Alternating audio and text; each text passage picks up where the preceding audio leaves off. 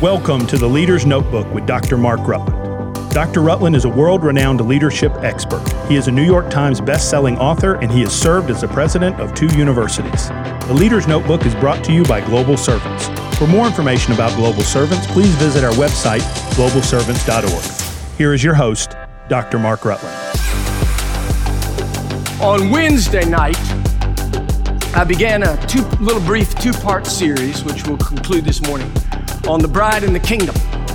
On Wednesday night, we talked about the bride of Christ, that the bride is sought and bought at a great price and beautified with gifts, the imposition, the gifts of the Spirit, the disposition of the gifts. And then fourth, that the bride is brought into a share of an inheritance, incorruptible, undefiled, that fadeth not away. Sought, bought, beautified, and received in glory. That's the bride. Now, this morning we'll conclude that series by talking about the kingdom. There's hardly a chapter in the entire Bible that makes you more aware of the kingdom's realities than Matthew chapter 13. If you have your Bibles, if you'll turn there to Matthew chapter 13, I'm going to begin reading at verse 24. Matthew 13 is like a pearl necklace. It's just one parable after another strung together to make a beautiful necklace revealing insights into the kingdom of heaven. Now, I'm going to skip over the first parable, not for any reason except brevity of time, and the fact that everyone in here knows it so well. It's the parable of the sower and the soils, the different kinds of soil. But I'm going to skip that, and we'll start with verse 24. Now, what I want you to watch for as I read is how many times it says, and another parable spoke he, and yet again he said, and another parable he told them. So that over and over again, it's just one parable right after another. We'll begin with verse 24. Another parable put he forth, he, that is Jesus, of course. Another parable put he forth unto them, saying, the kingdom of heaven is likened unto a man who sowed good seed in his field. But while men slept, his enemy came and sowed tares among the wheat and went his way. But when the blade was sprung up and brought forth fruit, there appeared also tares. So the servant of the householder came and said unto him, Sir, didst thou not sow good seed in thy field? From where then hath it tares? And he said unto them, an enemy hath done this. The servant said unto him, wilt thou then that we go and gather them up? But he said, nay, lest while you gather up the tares, you root up also the wheat with them. Let them both grow together until the harvest. And in the time of the harvest, I will say to the reapers, gather together first the tares, bind them in bundles to burn them, but gather the wheat into my barn.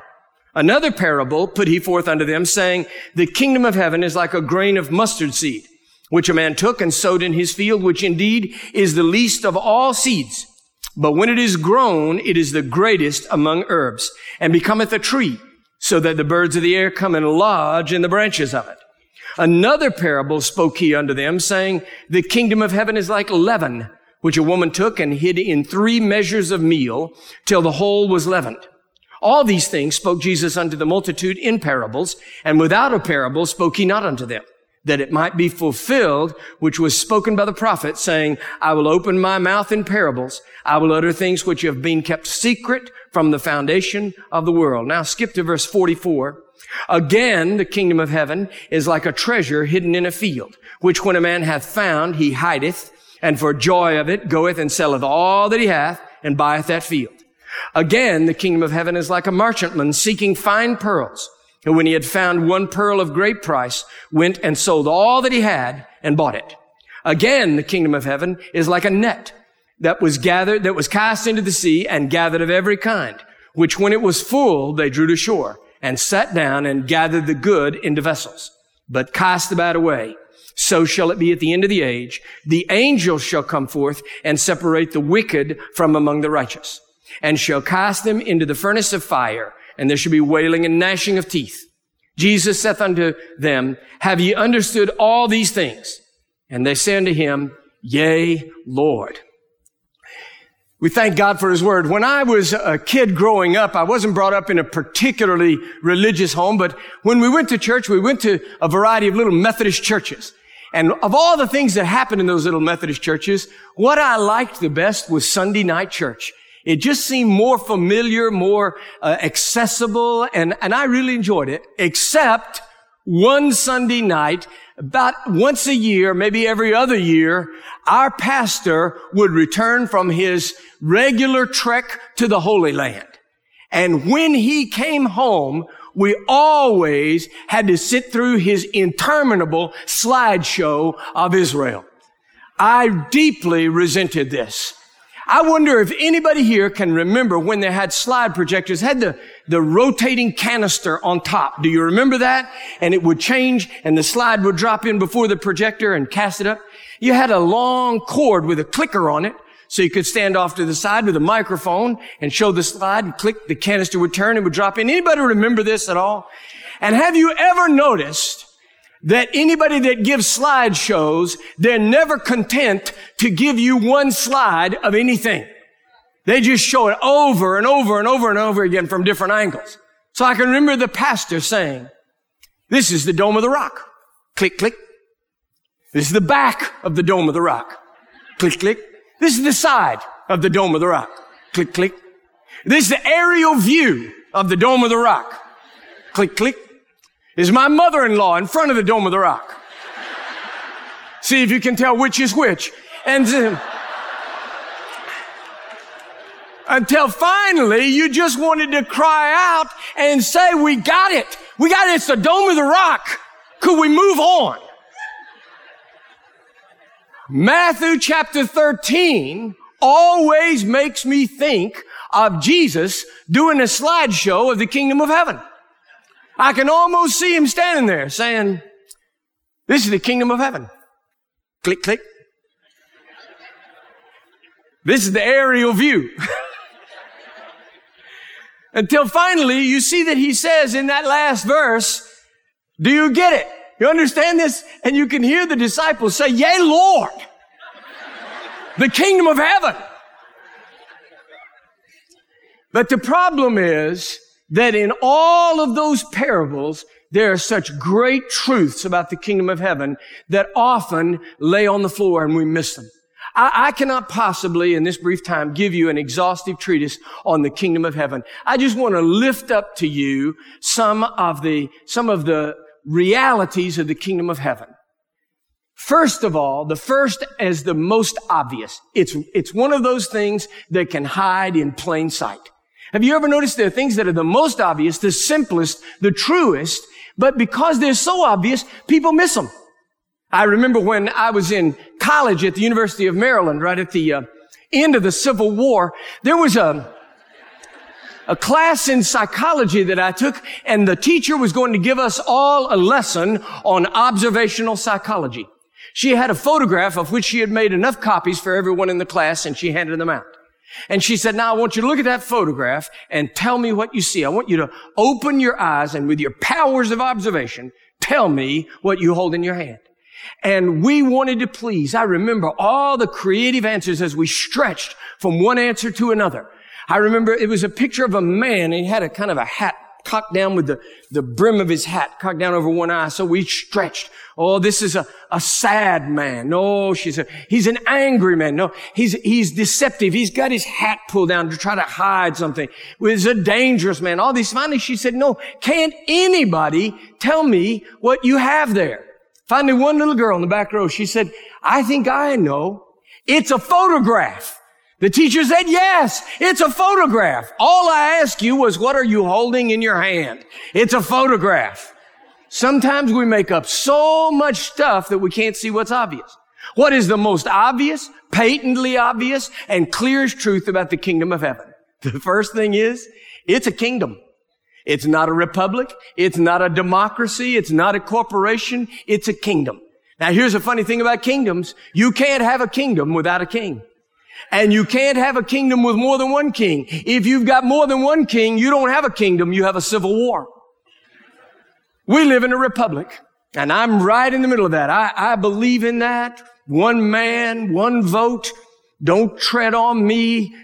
Pry my cold, dead fingers off of my gun. I'm there. I'm right on that in terms of a republic. The only thing is, the kingdom of heaven is not a republic. It's a kingdom. It's important for us to remember there are a lot of things that God can decide without us voting on it. Now, you can vote. Go ahead and vote, God says. He says, I'm not counting. He said, well, there are 150,000 votes against me. I win. God is a king. He's the Lord, the sovereign, omnipotent emperor of all things. He is unquestioned king. And here's the thing about the will of God, too. The will of God is not hints for happy living. He expects to be obeyed. But now here's the second thing about the kingdom of heaven. Not only is the will of God to be obeyed, because he is a good king, his will is a good will. I remember many years ago, I was still pastoring in the Methodist Church, and I was struggling with the decision to resign my church and launch out into the itinerant ministry, into traveling and speaking and preaching, and the traveling ministry as a missionary evangelist. I went to a conference where the late Dr. Tommy Tyson was speaking. And after that conference, just a few of us, 5 or 6 preachers, we were in Dr. Tyson's room, and we were all just sharing about the service, the people that had been filled with the Spirit. And I felt it was the time for me to share that. And I just said to those guys, I said, I feel like the Lord is calling me into into missionary evangelism. And I'm just fighting him every step of the way. I just feel like he's pulling me, and I don't want to do this. I don't know if any of you knew Dr. Tommy Tyson, but he was one eccentric servant of the Lord. He was a great, healthy man, and he had an odd laugh, an unusual, eccentric laugh. He laughed right up in his throat. So when he laughed, he'd go, like that. And he always called me little buddy. So I said, I'm fighting the Lord on this. He's just calling me and calling me. I know it's his will, but I just don't want to go. And Dr. Tyson put his hands on his tummy like Santa Claus, and he said, well, you're lying, little buddy. I said, Dr. Tyson, what a thing for you to say. Oh, he said, you're not lying to us. You're lying to yourself. He said, you want to do this so bad you can taste it. And you keep saying you don't want to. I said, okay, let's just assume that's right. Why would I do that? He said, because you're like all the rest of us. You think the will of God is like medicine. Unless it tastes bad, it isn't doing you any good. But he said, taste and see that the Lord is good. His will for you is good because he's a good king. So the kingdom of heaven is, first of all, a kingdom. And it's a kingdom with a good and powerful and mighty and faithful king. Now, the second thing is this. It is a kingdom that is expanding all the time. The kingdom of heaven is not sitting still. It is growing. Listen to every one of those parables. It's growing. It's constantly growing. New plants, new ideas, new people. It's very important for us to realize we're not the only thing in the kingdom. This is a great church. I love this church. I love being here. I love being a part of the preaching team. I love this. But it's important for us to remember. We're not the only thing going in the kingdom of heaven. Right now, our beloved pastor is off in Houston helping a little church. They're struggling, and he has stood aside from our grace to go there and help Pastor Osteen out. I'm grateful for a pastor with a kingdom vision. There are other things going on. It's important for institutions, organizations, ministries, and churches to remember that God has servants that ye know not of. There are little people doing mighty things for the kingdom of heaven all over the world, and they're part of God's kingdom and they're part of his expansion. The kingdom is growing all the time. Furthermore, as the kingdom grows and expands, now listen to this. This is a hard truth. As the kingdom grows and expands, Satan also is not sitting still. He is doing everything he can to constantly corrupt and pollute. He is adding into that kingdom. Remember the parable about the woman who puts 3 measures of yeast of leaven into the bread? That parable has been misstated and miscommunicated by so many. There is no place in Scripture where leaven is used for a symbol of anything except sin. So therefore, what God is saying to us is, as the kingdom grows and expands, it is mixed. The cast net that's thrown into the sea, the fish of every kind are brought in. You throw a cast net into the sea, you drag in good fish, but you're going to drag in some crazy looking fish. Look, there's some crazy looking fish in the body of Christ. There are fish that are so flat and narrow, they got both their eyes on the same side of their head. To show them anything real, you got to sneak up on them. You bring in a few nice edible fish, you're going to get some piranhas. You're going to get some man-eating sharks. You're going to bring in all kinds of fish. They're all there. I've spent my life with young people, and I love them. I love their energy and their enthusiasm and their delight. They delight me. I spent more than 15 years as a university president. I've been a youth pastor, a youth evangelist. I love young people, but every now and again, I'm amused at their naivete when they finally stumble on a truth that they alone have discovered. Every now and again, when I was a university president, one of our kids would go home for the weekend and some disillusioning thing had happened in their church back home. And they'd come back to me with this shocked look on their face. Dr. Rutland, there's sin in the church. Oh my. None of the rest of us have ever seen that before. We need to understand that there is sin in the church. It is a mixed reality. We put the cast net in, but listen to this. You don't clean the fish before you get them in the boat.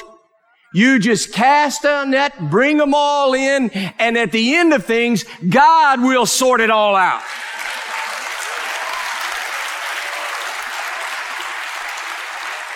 Don't you see what that means? Don't you see what that means? That means that you are excused from the responsibility of judging what's real and what's false. God says, I'll take care of that. I'll take care of that. It doesn't mean you're excused from discernment. It doesn't mean you're excused from discerning the Spirit. It means that you are excused from judging other people's experience with God. You don't know what God's doing. You don't know how He's working. You don't know what He's accomplishing in their lives. One of my great friends who had a tremendous influence on me, the reason that I started writing books was because of this friend, Jamie Buckingham. He's gone to be with the Lord now, but he was a joyful and jolly servant of the Lord. And nobody could tell a story like Jamie Buckingham. In fact, Jamie's wife used to say, I don't like to travel with Jamie because I just want to wait for him to come home and tell me the stories of what happened to us. Because she said, the stories he tells are better than the way I remember it. Jamie told me one time that he was in a very remote area of Africa, and he was on an absolute trail out in the deep forest. And he said he came around a bend in that trail and came face to face with a local man who was completely stitched stark naked, except for a t-shirt, which obviously somebody had gotten to him from the United States. Naked, except for a t-shirt. And the t-shirt said, please be patient with me. God is not finished yet. Every single one of us could wear that t-shirt. I recommend that you wear something else too, but you could wear the t-shirt. God is still working on us, and He's working in the church, and we know that it is mixed. Tragic things happen. People fall, people fail, people make mistakes. We all have. But God is still working and moving us toward the time at the end of everything, the angels will sort it out. You don't have the power, you don't have the ability, you don't have the wisdom. You are not a sorter, you're a searcher. Let the angels do the sorting. Now, what about the damage that's done in the meantime? What about the damage that's done in the meantime? Remember the parable about the mustard? The mustard seed is planted and it becomes a great bush so big and so powerful that the birds can come and roost in its branches. I've heard that taught as a positive parable. Isn't it good that the church can be so great that the birds can come? It's a very negative reality. How many of you have ever had swallows roost in the front of your door? Then you know that the contribution of the birds is not that great. The church will always have birds in the branches. The only thing they contribute is pollution. They cause problems. They're not of the tree. They're not the fruit of the tree. And they don't really help the tree. I suppose in some indirect way they might. But the fact of the matter is the church has to be big enough for all the birds in the branches. And we welcome them in the meantime. And the damage and pollution that gets done, God will take care of it. We go on growing and expanding and casting the net. Put your net in deep. Put your net in deep. Drag them all in. God will sort them out. God will sort them out. Next, the kingdom is not visible to human eyes. The kingdom is not visible. What we are here, the church is not precisely the kingdom of heaven. It is an earthly and visible manifestation, a work of the kingdom of heaven. But it's not precisely the kingdom of heaven. I remember many years ago, I wonder if there's anybody here old enough to remember trading stamps. Does anybody remember that? Where did trading stamps go? But there used to be gold stamps, I think they were called. The biggest ones were S&H green stamps. Does anybody remember S&H green stamps? My wife was saved S&H green stamps religiously. You had pages, little books you got, and you pasted them in and filled all the pages. One Saturday, I had a Saturday off. I had just settled in on the sofa in the den to watch some religious broadcasting. I believe it was the University of Texas Longhorns and the Purdue Boilermakers, if I remember right. And Texas was kicking them up and down the field, hook 'em horns. And I was enjoying this. And my wife came and said, I need you to take me to the S&H store. I want to redeem a lamp. I said, oh, baby, I'm watching the prayer meeting here. The Longhorns, honey. She was insistent and reminded me that the reason we needed a lamp was because a friend of mine and I had been horsing around and throwing a football in the house and broke her other ugly lamp. And we needed to go to the S&H store and get another ugly lamp to replace that. So I went with her, and I was joyful and happy and cooperative in my spirit. I was grumpy about it. I didn't waste a Saturday going to get a lamp. Pulled up in front of the S&H store, and the sign across the top said, Redemption Center. And I said, baby, you didn't tell me it was a church. That is exactly what a church that sees itself as a kingdom church is a redemption center. It is not the kingdom itself, but it's where the redemptive grace of God is operative in a local environment. It's right here where we take old ugly lamps and turn them into something beautiful. This is exactly the place. You're in the right place. The kingdom is not visible to human eyes. It's operative. It's working. So you can't see a church and say, there's the kingdom. But you see, there's a church, and that's a redemption center of the invisible kingdom that's operating beyond what we can see. The next thing is, not only is that church, is that kingdom not quite visible to human eyes, it's also operative inside lives that we can't see. Remember the two parables, the pearl of great price and the treasure buried in the field? Those are extremely important. The pearl of great price says there was a merchantman who was going through the markets of the world searching for one pearl of great price. And when he findeth it, he goeth and selleth all that he had and buys that pearl. I know that in classical traditional hymnology and in religious poetry, often Jesus is referred to as the pearl of great price. And I like that. He is a pearl of great price, but it doesn't have anything to do with this parable. In this parable, Jesus is not the pearl of great price. You weren't searching for Jesus. He was searching for you. You weren't prowling through the markets and the flesh pots of the world looking for Jesus. He was walking through them looking for you. You didn't sell anything to purchase him. He bankrupted heaven to purchase you. So what does that mean? What does that mean? On Wednesday night, we realized you are the bride of Christ. You are sought for. You're bought with a great price. You're adorned and beautified with the gifts of the Spirit. And at the end of all things, you'll be received into glory to share His inheritance. But what about in the kingdom? It means that you, listen to this, you need to hear this. You are a pearl of great price. No one else may value you. No one else may see the beauty that is you. You may not even see it your own self. But oh, that you would look in the mirror every single morning of your life. When you wake up, just look in the mirror and say, good morning, pearl. Because you are a pearl of great price, of such price that the Holy Spirit of Christ has been searching all over the whole world until He finds you. And He says, not even the angels can see it. Not even the angels can see it. Sometimes Jesus finds a life so covered in grime, so in bondage, so under addiction, so under the control of darkness. And He says to the angel, look, I found it. I found it. It's a pearl of great price worth all of the treasures of heaven. And sometimes I think the angels are behind Jesus looking at each other saying, oh yeah, sure it is. But Jesus sees you as a pearl of great price. What about the treasure hidden in the field? Now listen to this.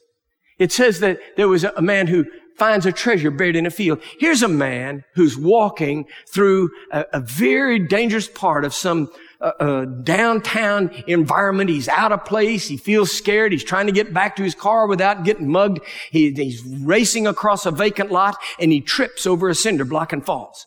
When he falls, he dislodges that cinder block. And when he looks under there, there's a sea chest, old sea chest. And he opens the lid and inside is a king's ransom. Gold and rubies and diamonds, amethyst, gold doubloons, obviously an ancient Spanish treasure worth millions and millions, a king's ransom. This is a very smart businessman. He's a full gospel businessman. He pushes the cinder block in back on top of that sea chest and tamps it down with his foot, looking around to see if anybody saw him. Because he knows that under the code of Georgia, that if he takes that treasure without permission of the owner, that he has taken the mineral rights of the field and he's a thief. So therefore, he just taps the cinder block down and he finds an old for sale sign. So old that it's fallen over. It's riddled with bullet holes and rusted. He gets the number of the real estate salesman and goes to his car and calls him on his cell phone. He says, look, I found this vacant lot downtown and I don't know why, but I've always had a kind of a hidden desire to own some urban real estate. I don't know what it was about that vacant lot. It just touched my heart and I want to buy that lot. The crafty real estate salesman puts his hand over his phone and says to his secretary, I got a live one here. The man says, how much is that lot worth? The real estate agent says, well, why don't you make me an offer? And he makes an offer so extravagant, the real estate salesman is saying to himself, there's a sucker born every day. They close on the deal and he takes possession of that field. How many of you know he's not after that vacant lot? How many of you know he's not interested in the dirt? How many of you know there's a treasure buried in that field? That's what he's after. God says, I see beneath all the dirt that's been piled up. Listen, we can pull the dirt in on ourselves. Also, other people can do such horrible things to us that they pour dirt in on us. And we're buried under all that dirt. But God says, I see a treasure in the field. I see a treasure buried in there. Many years ago, I was preaching at a certain place, and in the day between the services, I looked out the window where I was staying, and in a field across the street, there was a man there. It looked like I was raised in the army, and it looked to me like he was doing mine sweeping. He had earphones on, and on his hip, a big box and wire came down, and it looked like a mine detector. And he's walking in that field with that mine detector, and then all of a sudden he goes like this, throws it down, drops to his knees, pulls out a Bowie knife like a crazy man, starts digging in the ground. Finally, I couldn't stand it anymore. I just went over there, climbed over a hedge, went out to him, and I said, now, friend, I'm eaten up with curiosity. What in the world are you doing? He said, this is my hobby. He said, this is a metal detector. He said, this metal detector will tell me that there is something the size of a pop top under 8 inches of dirt. He said, I have found many balls from the Civil War, antique relics, coins, all kinds of things. He said, this is my hobby. I said, well, tell me how it works. He said, there's an electronic impulse that bounces up from that object, and then it goes to this box on my hip. Through the wire, it comes to my earphones, and what I hear is a beep, beep, beep, beep, beep, beep, beep, beep, beep, and it tells me there's something under all that dirt worth digging up. I got on an airplane, flying back from Los Angeles.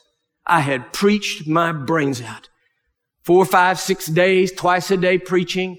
I know this doesn't sound real to you, but I'm telling you, you can get to the place where you're so tired, you're preached out, you're prayed out, you're ministered out. You don't want to see anybody else. You don't want to hear another sad story. You don't want to pray with anybody else. You just want to get on the plane and vegetate until you can get back to Atlanta where Jesus lives. And I got on the plane and sat down, and just about that time, coming in the front door was this big fat guy, and he's cussing the blankety-blank flight attendants and the blankety-blank airport, and he's all mad and yelling. He comes in, bonks me in the head with his briefcase, gets in the chair right beside me. When he walked in the door, I said, I know where he's going to sit. Came and sat right beside me, and he started sucking down Bloody Marys before we could even get the plane off of the tarmac. 8 o'clock in the morning. He's drinking Bloody Marys, cussing and everything. He looks over at me. I didn't want to talk. I'm not interested. I'm trying to turn to the window. And he turns to me and says, I'm not always like this. He said, I don't want to be like this. He said, I've just had a horrible weekend. I said, well, okay. He said, I flew all the way to California for a big sales deal. He said, the presentation went badly. It fell through. I lost the whole thing. I've wasted the trip out here. Didn't make a single sale. He said, furthermore, my wife and I are having troubles. And then he said, to cap it all off, last night I was in my hotel. My teenage daughter called me. He said, I want to tell you something, mister. He said, I don't know if you're a lapsed Roman Catholic or not, but he said, I am. He said, I haven't been in my Catholic church for 20 years. I haven't been to confession, communion. He said, I don't go. I'm not interested. And he said, last night my teenage daughter called me in the motel and told me that she had gone off to visit at a friend's church, some Protestant church, and she'd gotten born again. He said, I don't even know what that means. He said, what do you think born again means? Beep, beep, beep, beep, beep, beep, beep, beep.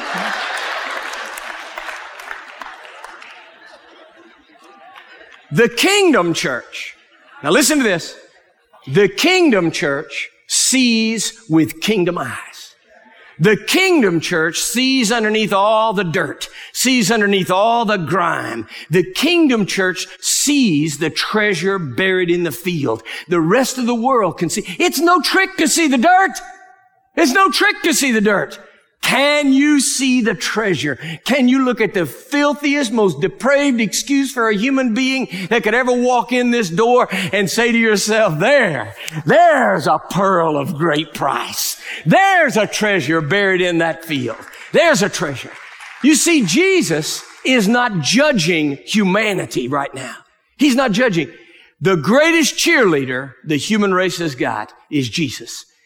The guy down on his face in the gutter, under addiction, bondage, alcohol, drugs, depravity of every kind, down on his face in the gutter of the world, and the world and half the church kicking him in the head.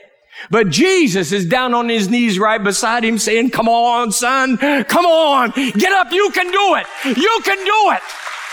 Get up one more time. The Kingdom Church has kingdom eyes. The Kingdom Church is in alignment with the Spirit of Jesus that can see beneath the dirt, that hears the signal of the Holy Spirit. There's something here worth redeeming. There's a pearl worth buying. There are people that you know. There are people that you know that need the message of the gospel. They need what this church preaches. They need the message that they can hear through your own testimony. I'm always amazed and shocked at Pentecostals who say they have no burden for soul winning. They say, well, I'm a Spirit-filled Christian, but I just don't feel led to do soul winning. I've got a word for you. Get led. Pentecost is about harvest. It's about harvest. And we can't hire Jensen Franklin to do all the soul winning for us. It's about each one of us. A church that has kingdom eyes wants in on the kingdom harvest.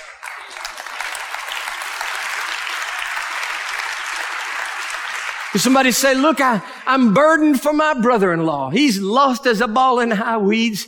He's been drunk out of his mind for the last 40 years, lives in a double wide out in the middle of the forest, and nobody cares about him. And I'm burdened for him. I'm burdened for him. I said, well, go and speak to him. Present the gospel to him. Ask him if he's born again. He said, well, I'm afraid I'll run him off. He's off. You can't run him off her. He's off. Look beneath the dirt that's piled up on that life. Look beneath the grime. Look at what's obvious to the world's eyes and see with kingdom eyes. There's a treasure in this field.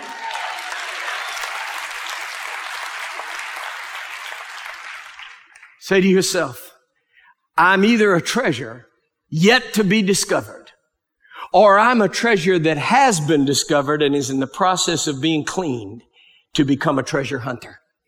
You're either a treasure yet to be found, or you're a treasure that's becoming a treasure hunter. Being a treasure hunter is adventuresome, bold, it's exciting, it's wonderful, it's inconvenient. It's inconvenient. You don't want to talk to them. You don't want to deal with them. I understand. You get on that plane. Here's this drunken salesman. He smells like alcohol when he comes in the door, 8 o'clock in the morning, cussing everybody out. I have to tell you, I'm saying, Lord, here am I. Send somebody else. But then the Holy Spirit sends that signal. Beep, beep, beep. Beep, beep. Sometimes it's so faint. Sometimes it's so faint. But the kingdom church, filled with kingdom people, say, Lord, make us treasure hunters. Make us treasure hunters. You've been listening to The Leader's Notebook with Dr. Mark Rutland. Be sure to subscribe, rate, and review today's podcast. You can follow Dr. Rutland on Twitter at Dr. Mark Rutland or visit his website, drmarkrutland.com. Join us next week for another episode of The Leader's Notebook.